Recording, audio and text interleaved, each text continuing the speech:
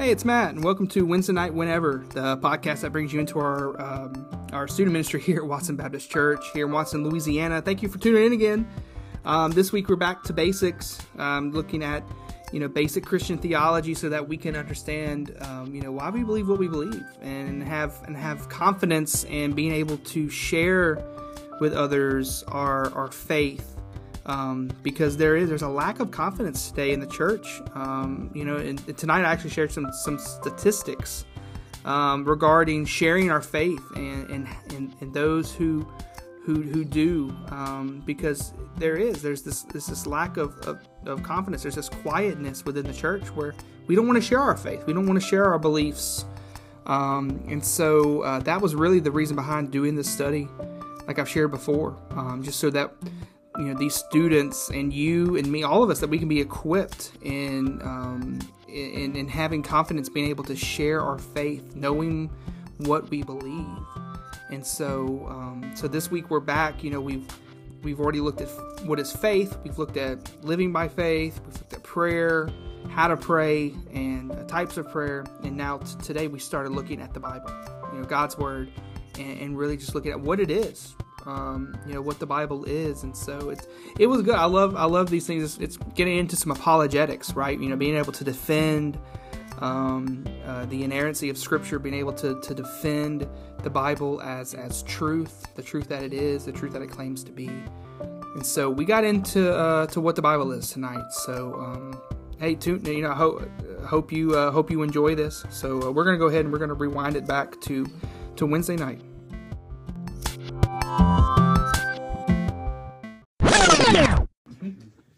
All right. Well, welcome back. I'm so glad that everybody's here tonight, and some faces, that hey, I haven't seen you in a couple weeks. Yeah. I know, but still, y'all, when I don't see you, when you're not here, you are missed, all of you. We notice when you're not here. Yeah, I notice when. In a bad way. Well, I mean. I notice when anybody's not here, but so all of you are missed when you're not around. Just know that. But hey, I've got my voice back this week, so I'm really happy about that. Last week I was under the weather. We got to do Q&A with Sarah. And if you missed it, it's recorded. It's online. It's on our podcast. So make sure you check that out. It was really amazing. She shared some pretty dark stuff, and that God has brought her through. So make sure you check that out. And y'all are out of school this week for Mardi Gras, so that's a thing that happened. So that's awesome. Something else. But I'm glad that y'all chose to be here tonight and or listen in. But hey, we're back in our series, Back to Basic, where we're focusing on basic Christian theology. Teach and teaching, so that we as believers, we can know why we believe what we believe. So we can confidently share. With those around us, what it is that we believe. Because at your age, I didn't have that confidence. I didn't. At your age, even going back like 5 years ago, I didn't have that confidence. And in sharing my faith, sharing what I believed. I was timid and I was shy when it came to sharing my faith. And you may be there. You may be there right now. You may be that as well. I mean, it's likely that you are, because most believers today do not talk about their faith or share their faith. Lifeway actually did a poll and found out only 3 in 10 unchurched Americans, 3 out of 10 unchurched Americans, so Americans who don't go to church, that's 29%, say a Christian has ever shared with them one-on-one how to become a person, how a person becomes a Christian. 29%. Only slightly more say a Christian has told them about the benefits of participating in a local church, 33%, or the benefits of becoming a Christian at 35%. But here's the thing also.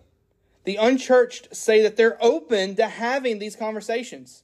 Close to half of unchurched Americans, 47% say that they would discuss freely if someone wanted to talk about their religious beliefs. That's a pretty good number. And another 31% would listen without actively participating, right? They would just listen. There was no conversation. They would listen.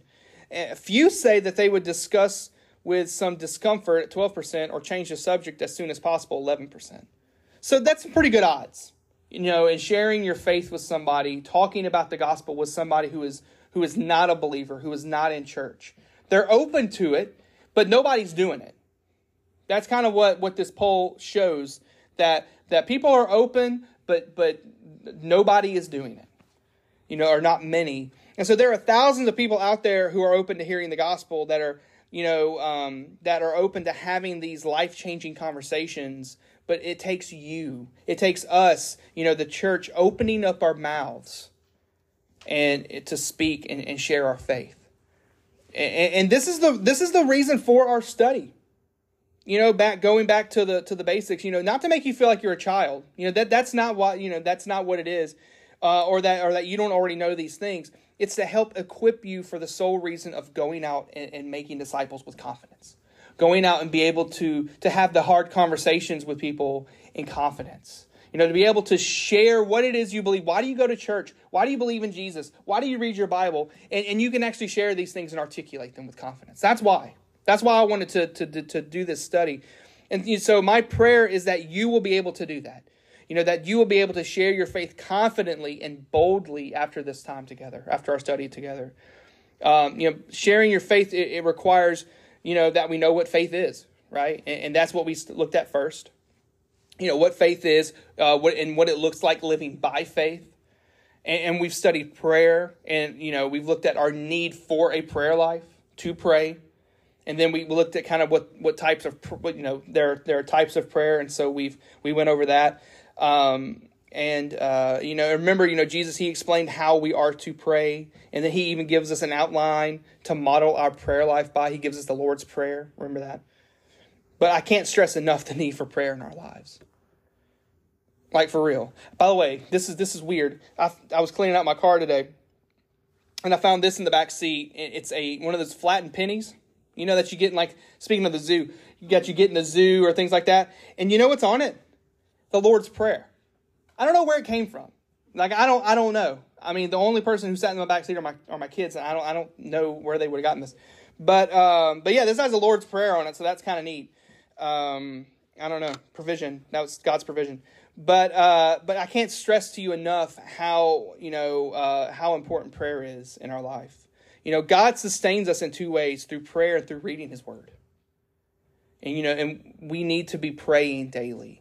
And we need to be talking to Him daily. And we need to be reading the Word as well, reading the Bible daily. And so, speaking of stats earlier, I went down a stat rabbit hole. I really did. Kind of like I go through YouTube rabbit holes, but I went down a statistic rabbit hole. A third of Lifeway did this poll as well. A third of Americans who attend a Protestant church, so not a Catholic church, so Baptist we would qualify there. A third of Americans who attend a Protestant church regularly, 32% say they read the Bible personally every day. Only 32%. Around a quarter, so about 27%, say they read it a few times a week. So they crack it open a few times a week. Not many. Few say they only read it once a week. So that's our every Sunday people, right? They open it up during Sunday, during worship. A few times a month at 11%. And then once a month at 5%. And then close to 1 in 8, so 12%, admit they rarely or never read the Bible. I mean, that's staggering. Those stats are staggering, and we wonder why the church is quiet today, in the midst of confusion and depravity. There's a lack of confidence in sharing our faith because we don't know it. We don't know and understand the Word of God, and we're not seeking to know it because we're not opening our Bibles. We're not taking in God's Word on a daily basis. So how are we going to have confidence in sharing our faith or sharing our, why we believe in Jesus, why we go to church? How are we going to share the gospel if we're not reading it? And we wonder why the church is so quiet today. So tonight we're going to get to know God's Word a bit. Okay? We're going to get to know God's Word. And we're going to look at what the Bible is and really what it isn't.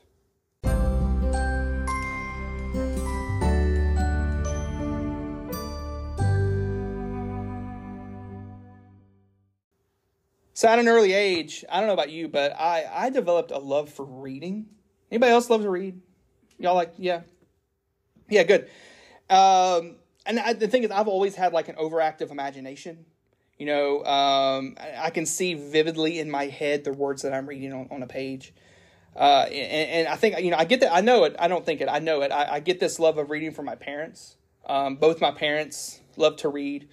They would read to me at night as a kid. I remember, reading my parents reading to me the Chronicles of Narnia, and all sorts of books. And something that, I do that with my own kids. Dylan, the youngest one, he's been wanting me to read Harry Potter to him. So, and Brody, he gets, I think there's some in here that like Percy Jackson. He's been reading the Percy Jackson books. And so, we read to our kids now as well. But I enjoy reading like sci-fi, fantasy. I enjoy comics. I just bought like 4 comics I didn't need yesterday. But it's fun to escape into a book for a while, isn't it? For those of you who like to read, isn't it fun to kind of escape into a book, just for a little while? But no, but those books that I like to read, what they don't do, they don't encourage me. I'm not saying they discourage me, but they don't give me encouragement. I don't read comics for instruction on how to live in a broken world. Tony Stark, he's not that smart. I don't feel spiritually full after reading like The Time Machine by Orson Welles. Yeah, it is. But I need more. I need more in my life. I need to read the Word of God. I need it. I need the Bible. We need the Bible. And so tonight we're going to get to know God's Word. What it is. So what is it? What is the Bible? Actually, a few weeks back, or it's probably about a month ago now, Andrew actually taught on this exact subject. What the Bible is, and what it is God's revelation to mankind. The simplest definition, it's God's revelation to mankind. It's our only source of completely reliable information about God, what happens when we die, and where history is headed. And how we view the Bible and its truth and authority in our lives has major impact on the spiritual formation of our lives. One thing that's vastly important is that we should know and realize regarding God's word is that 2 Timothy 3:16 through 17, what we should all know by heart. All Scripture is God breathed, or all Scripture is inspired by God, and it's profitable for teaching, for rebuking, for correcting, and for training in righteousness, so that the man of God may be complete, equipped for every good work. Right? And man here, man, woman, it means mankind. It means humanity, all of us. This is essentially what the Bible is. It's the inspired words of God that are used to teach, rebuke, correct, and train, all for the sole purpose of becoming right with God, complete and equipped, and to be used for good works that bring glory to Him. And having this view of the Bible is important to our spiritual formation. We should also have a want to know about the Bible. So we know what it is. It's God's inspired words, right? And so, but we should have a want to know about the Bible. Its contents, how it came to be, and not just for trivia night purposes. Not just to have some random facts that you can throw out at trivia night, but to be intimately familiar with God's word, the book that has the power to shape our life. And I don't want to, I don't want to reteach what Andrew already taught. I don't want to do that, because he went over it quite well. He went over it very well. But I really just want to lay out what the Bible is and what it consists of. So just some facts about the Bible and what it consists of. It's a library, right? The Bible is a library of books. The Bible is a library of 66 books written by 44 authors under the inspiration of the Holy Spirit over a period of about 1,500 years. And so that there's the 39 books of the Old Testament, and they were composed between 1400 to 400 BC, and the 27 books of the New Testament between 50 AD to AD 100. Okay, so a while back. The Old Testament, or Testament, means covenant, right? And so it refers to the covenant that God entered into with Abraham and the people of Israel. So we have the old covenant, right? The Old Testament. and it's broken up into the law, right? You've got the law, so Genesis, Exodus, Leviticus, Numbers, Deuteronomy. That's all the law, the Torah that the Israelites kind of follow. And so we have the law of God there, which gives us the Ten Commandments and things like that. And then you've got the history, right? The history of God's people. It's the next 12 books from Joshua to Esther. And then you've got the books of poetry. So you've got Job, Psalms, Proverbs, Ecclesiastes, and Song of Solomon. Those are all the books of poetry. And then you've got the major prophets, Isaiah, Jeremiah, Lamentations, Ezekiel, Daniel. And then you've got the minor prophets, Hosea to Malachi. And so you have that collection of books, right, in the Old Testament. And then you've got the New Testament, or the New Covenant, right? Testament, once again, covenant. It goes away from there's a new covenant, right? And it's not through Abraham, but who's it through? Jesus, thank you. Yeah, it's through Jesus. It's the covenant that God has entered into with believers through Jesus Christ. And so that's where we get the new covenant or New Testament from. And it's broken up into the Gospels, right? Matthew, Mark, Luke, and John. And then you've got church history, the beginnings of the church in Acts. And then you've got all the letters, written by Paul and James, thank you. And then you've got prophecy. And then you got the book of prophecy, Revelation. So the Bible is God's library, right? It's consisting of all these different books. And its purposes are to teach, to rebuke, to correct, and to train in righteousness so that we as his followers can be equipped for every good work. And so we have what it is, right? We have what the Bible is, but what isn't it? Right, because there are people out there who have a very different view of what the Bible is, or different opinions on what the Bible is. So let's look at what the Bible isn't.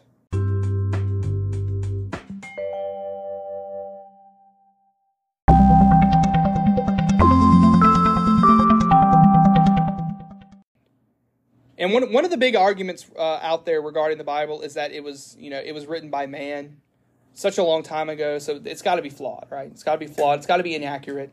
And yes, men did write the Bible, but those who wrote these books were motivated by God to do so. They were inspired by God. The words that are written are God's words. They are God's words. The hands that wrote them were just the instrument God used to get his word into the world. Like if I broke my arms and I had to get Andrew to write everything down for me, that'd be awful. I don't want to do that. But they'd be my words. But Andrew, he would be the is it the ghostwriter? Is that what you would call it when you have somebody else write down your words, ghostwriter? Yeah. So like that. But God is just a holy ghostwriter, right? See what I did there? Yeah. That was so funny. There's so many people laughing. But that's what and that's what Paul is saying in 2 Timothy 3, right? That scripture is that the Bible is God breathed. It is God inspired. It's God's word spoken out and then written down by his followers. And so because it's God's words, we can understand it to be true, right? We can understand that to be true. Well, still there's still those that are hung up on the fact that it's written by the hands of men and that there are so many translations. How do I know that my translation is right? How I know it's the right translation. Well, there's this thing called the inerrancy of the Bible. The inerrancy of the Bible. And you're not going to find that word in the Bible anywhere. It's a relatively newer word. But it means that God's authoritative word is wholly true and trustworthy in everything that it claims about, what was, what is, and what will be. And this helps us with the questions is the Bible true? Because so many people wonder that. And there are people that question that. Is it authoritative? Does it have authority? Is it trustworthy? Because ultimately, this is what is at stake when we discuss this topic. That's what we're asking. Does it have authority? Right? Is it trustworthy? Is it true? That's what we're asking. So do you believe in the inerrancy of the Bible? That God's word is without error. We do see that concept actually appear in Scripture, and we've already read it actually in one verse in 2 Timothy 3, verse 16. That all Scripture is God-breathed. Not some, not bits and pieces here and there, not just like the Gospels, but all Scripture is God-breathed and is useful for teaching, rebuking, correcting, and training in righteousness. And this is stating that if something is Scripture, then it's God-breathed. If it's in the Bible, if it is in Scripture, then it is breathed by God, is inspired by God, meaning directly inspired or written by Him. And then second time we see this in the Bible is in Numbers, chapter 23, verse 19. And it says, God is not a man that he might lie, or a son of man that he might change his mind.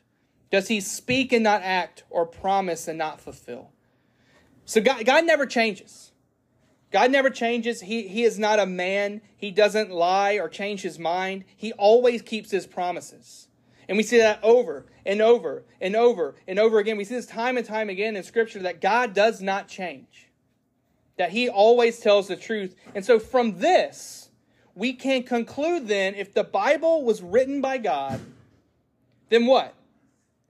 Then every line, every jot, every tittle, if written by God, is true. No ifs, ands, or buts. Because God doesn't lie. He doesn't change. He doesn't change His mind. And then thirdly, in John chapter 10, verse 35, it says, if He called those to whom if He called those to whom the word of God came God's, and the Scripture cannot be broken. And this is taken from another place in Scripture. But this is Jesus talking, and He is telling those, there are people that are trying to stone Him. And they're trying to kill Him because they're saying that He is blaspheming God, right? And they were basically, what they're trying to do here is they're trying to bend the word of God and take it out of context to make it seem like it's okay for them to stone Him. And then Jesus tells them that Scripture cannot be broken. It cannot be twisted and conformed to man. It cannot be broken. He treated Scripture as authority. This is Him teaching that Scripture has all authority.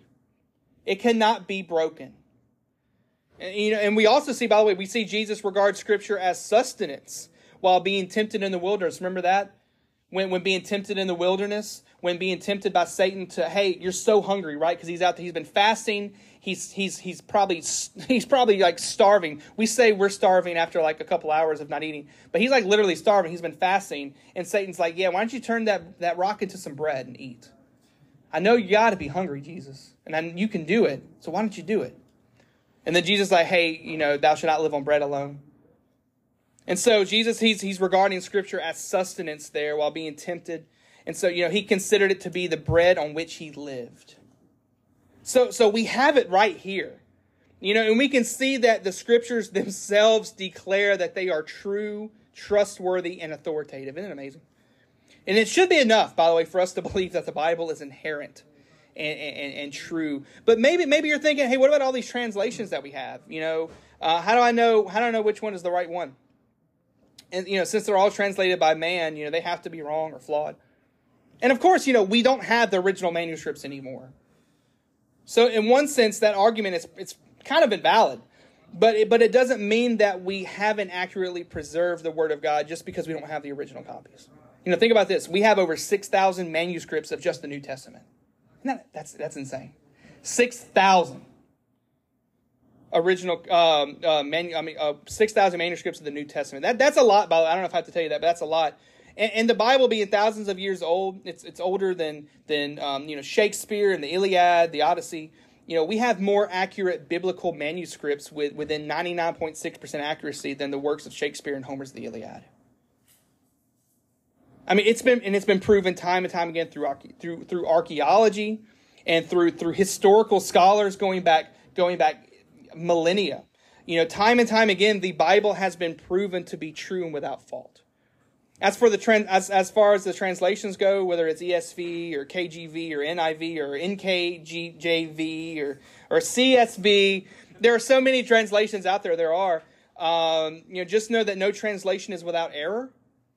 And you're like, what? But you said the Bible's true, and it is. But what will happen over time is that because the original manuscripts are not around, you get typos. You get different spellings here and there, different wordings. It's kind of like the game Telephone. You ever play the game Telephone? We've played it. I think we haven't played it in a long time. Where you say and Andrew's hair is brown, and then by the time you get down the line, it's like Benjamin's hair is orange. So you get different things and different wordings and different groupings of words and different typos. as you go down. But the thing is, this is awesome, but we have so many copies of the Bible that biblical scholars can look at them and piece them together and kind of see what was written and kind of piece things together, because we have so many that they can actually just kind of lay them out there, and they can piece together what is being said and what is discernible. Just think, we have the ability to translate with 100% accuracy today. I mean, your smartphone that you have in your hand or in your pocket, probably has a translate app on it that can perfectly translate in seconds. So don't you think that we can know with absolute certainty what the Bible says is accurate? You can trust your Bible. There may be different spellings here and there, different words, in a few places, or some textual variants. But the overarching message and theme is unchanged and trustworthy. So you can trust your Bible.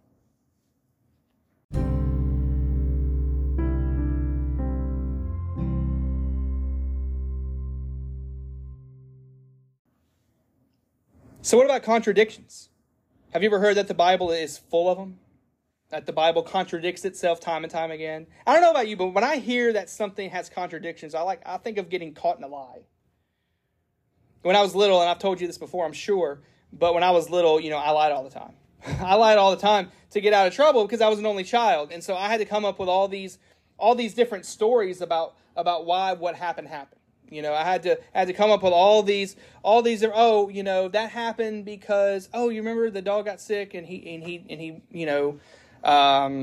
threw up all over that, and then I had to use that to wipe it up, and I had to come up with these stories, but I always contradicted myself because, and my parents knew it, they knew it, because I could never keep all the stories straight, and it's kind of like asking my kids if they've done their homework. And I say, yeah, I've done my homework. But now the funny thing is, technology exists, and we can go and see, you got a 0 on that because you didn't do it. And so now, we can see what happens. And you're like, yeah, that's happened. Contradiction. And so this actually brings us back to Numbers, chapter 23, verse 19. God is not man that he should lie. We see in Scripture time and time again quote itself and connect back to itself, proving it valid and truthful. I shared earlier, in Highs and Lows, that this morning I was invited to breakfast with some older guys in the church, and they're going through the book of Revelation. And so I don't know like why they have, I don't know why they want me there talking about Revelation, but it's fun. I'm flattered and I'm honored to be able to be there, and it's helped me brush up actually on Revelation. But this morning they were going through Revelation chapter 4. And this is neat because in Revelation chapter 4, John has this awesome vision of the throne room of God. And he sees God on his throne surrounded by these people and these beasts. I'm going to just listen to what John describes. Revelation chapter 4, this is verses 2 through 8. I bet y'all didn't think I was going to get in Revelation tonight. It says, immediately I was in the Spirit, and there was a throne in heaven, and someone was seated on it.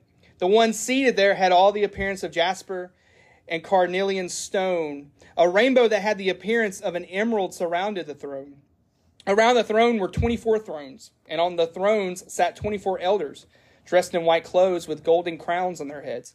Flashes of lightning and rumblings and pearls of thunder came from the throne. 7 fiery torches were burning before the throne, which are the 7 spirits of God.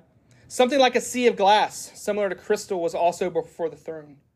4 living creatures covered with eyes in front and in back were around the throne on each side. The first living creature was like a lion. The second living creature was like an ox. The third living creature had a face like a man. And the fourth living creature was like a flying eagle. Each of the 4 living creatures had 6 wings. They were covered with eyes around and inside. Day and night they never stopped saying, Holy, holy, holy, Lord God, the Almighty, who was, who is, and who is to come. It's amazing, isn't it? It gives me chills every time I read it. This is amazing, but it's a vividly detailed description of the throne room of God. And we see this description elsewhere in the Bible. In Ezekiel chapter 1, verses 4 through 12, it says, I looked, and there was a whirlwind coming from the north, a huge cloud with fire flashing back and forth and brilliant light all around it. In the center of the fire there was a gleam like amber. The likeness of 4 living creatures came from it, and this was their appearance. They looked something like a human, but each of them had 4 faces and 4 wings. Their legs were straight, and the soles of their feet were like the hooves of a calf, sparkling with the gleam of polished bronze. They had human hands under their wings and on their 4 sides. All 4 of them had faces and wings. Their wings were touching.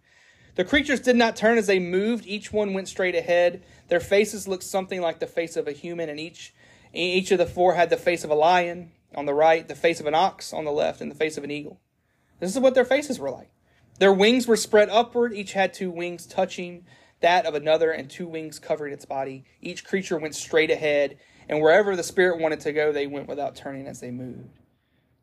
And then, all the way back in Isaiah chapter 6, we see once again God's throne.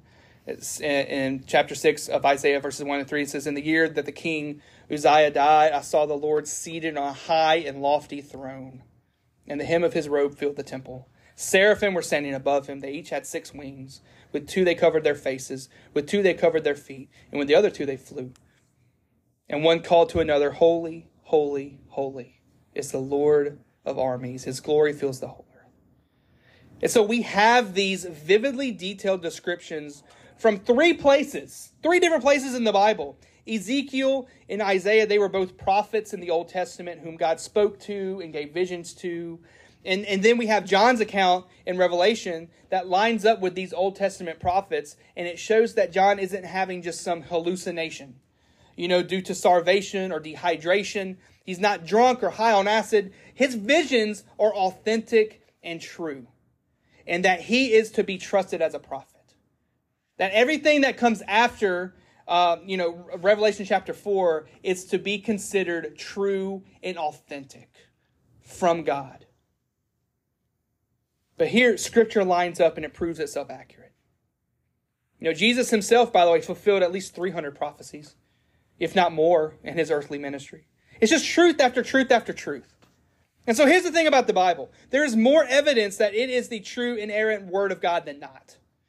But still, sadly, there are those out there who just choose not to see the truth. They will put up walls and throw out what-ifs. And to those, I say, get to know the Bible for yourself. Research it for yourself. Don't take mine or anybody else's word for it. Open it up and read it. Open it up and read it for yourself. Put in the work and don't just write it off or throw out your opinions on it if you've never read it yourself. Because ultimately, the Bible's written to you.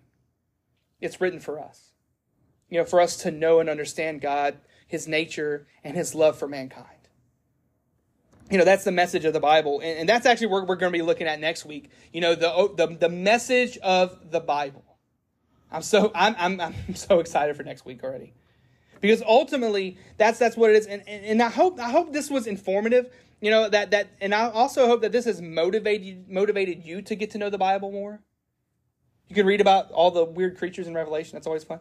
I really do think that we can make it more difficult than it needs to be, reading the Bible. But getting to know the Bible means getting to know God. And we should have a want to do that as believers daily, by the way, not just on Wednesdays or Sundays. Because the Bible is not just some old book. Well, it's old, but it's so relevant. It's relevant today just as much as it was back then. It's still powerful and has the ability to change lives. Hebrews 4 verse 12, "For the word of God is living and effective and sharper than any double-edged sword, penetrating as far as the separation of soul and spirit, joints and marrow. It is able to judge the thoughts and intentions of the heart." The Bible's alive. Do you believe that tonight? That it's alive and it has the power to convict and to change the heart of even the vilest of sinners? That it's written to help encourage and help us to persevere in this dark and broken world? Romans 15:4, "For whatever was written in the past was written for our instruction, so that we may have hope through endurance and through the encouragement from the Scriptures." Now, what is the Bible to you? Let's get personal. What's the Bible to you? What does God's Word mean to you? What is it for you? Is it just another book? Some old, maybe dusty book because you haven't opened it in a while? Is it even true? Do you even consider the Bible to be true? Does the Word of God lead you? Psalm 119, 105, your word is a lamp to my feet and a light to my path. Can you say that tonight? Is that true for you tonight? Or has your path been pretty dark lately? Because the Word of God has been absent from your life. What needs to happen for you to get to know God's Word tonight? You know, before a tragedy draws you to your knees, before a hard time or a heartbreak enters into your life and draws you to your knees and to the Word of God, consider this a wake-up call. Open up your Bible and get to know God tonight. Pray with me, then you can go to small group. Father, thank you so much for tonight, God. Father, I thank you for all those that are here gathered, that we could be here tonight to study your Word together, Father. And God, I thank you for it. I thank you for the Bible, for your Word, God. So that I just thank you for the impact that it's had on my life personally. But Father, I thank you for the impact that it's had just on the world, God. And for the life-changing power that it is. But God, my prayer tonight is that we can, now that we know what the Bible is, Father, that we can actually have more confidence in sharing it and in reading it and be motivated to study it for ourselves. Because Father, you sustain us via prayer and by reading your Word daily, God. But as we've seen with the stats tonight, there are so many people who aren't reading their Bibles, who aren't opening it daily or even weekly. So God, I pray that tonight that we can be motivated, that we can be convicted, Father, to be better, to do better at reading your Word. To getting to know you, Father. Because the thing is, your Bible, you've given it to us. You've given your Word to us, God. And so, Father, we have to do something with it. We have to open it. We have to read it.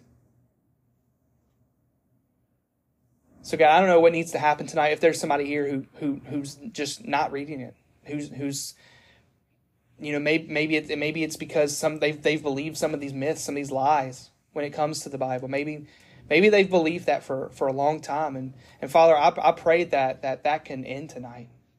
That they can start to understand and know that your Word is true. That it is trustworthy. That it is authoritative. But Father, I pray, God, that we can open up your Word daily, study it and read it, and allow it to change us. But God, I do pray as go into a time of discussion. God, I pray for openness. I pray for honesty. So just be with us now. In your name we pray. Amen. All right. You're dismissed. All right. Well, thank you for listening and taking time to listen to this. And I hope through this, that you feel equipped in defending the Bible and sharing with others what it is, that it's God's library, made up to teach, to rebuke, to train, and correct in righteousness, so that we can go out and give God glory and do good works. And so, that's something that we need to understand about Scripture, and we need to know without a shadow of a doubt that it is God-breathed, that it is inspired by God, that it is His words, ultimately, that were penned out by His followers, via inspiration of the Holy Spirit. And so, I hope that is something or at least maybe now that you understand a bit better, understand a little bit more about the Bible. And like I said, I hope you don't take my word for it. I hope you have a motivation and a want and a drive to get to know God's Word yourself, so that you can go and research it and open it and read it and study it for yourself. As always, I'm always here. You can drop a comment. You can leave us a comment, and I can, and that we can talk, or like our podcast wherever you listen to it. Share it with others. But once again, thank you for taking time out of your busy day to just listen and check out what we're doing here at Watson Baptist Church in the student ministry. But as always, you're valued, you're loved, And thank you from the bottom of my heart once again for tuning in. I guess you're dismissed.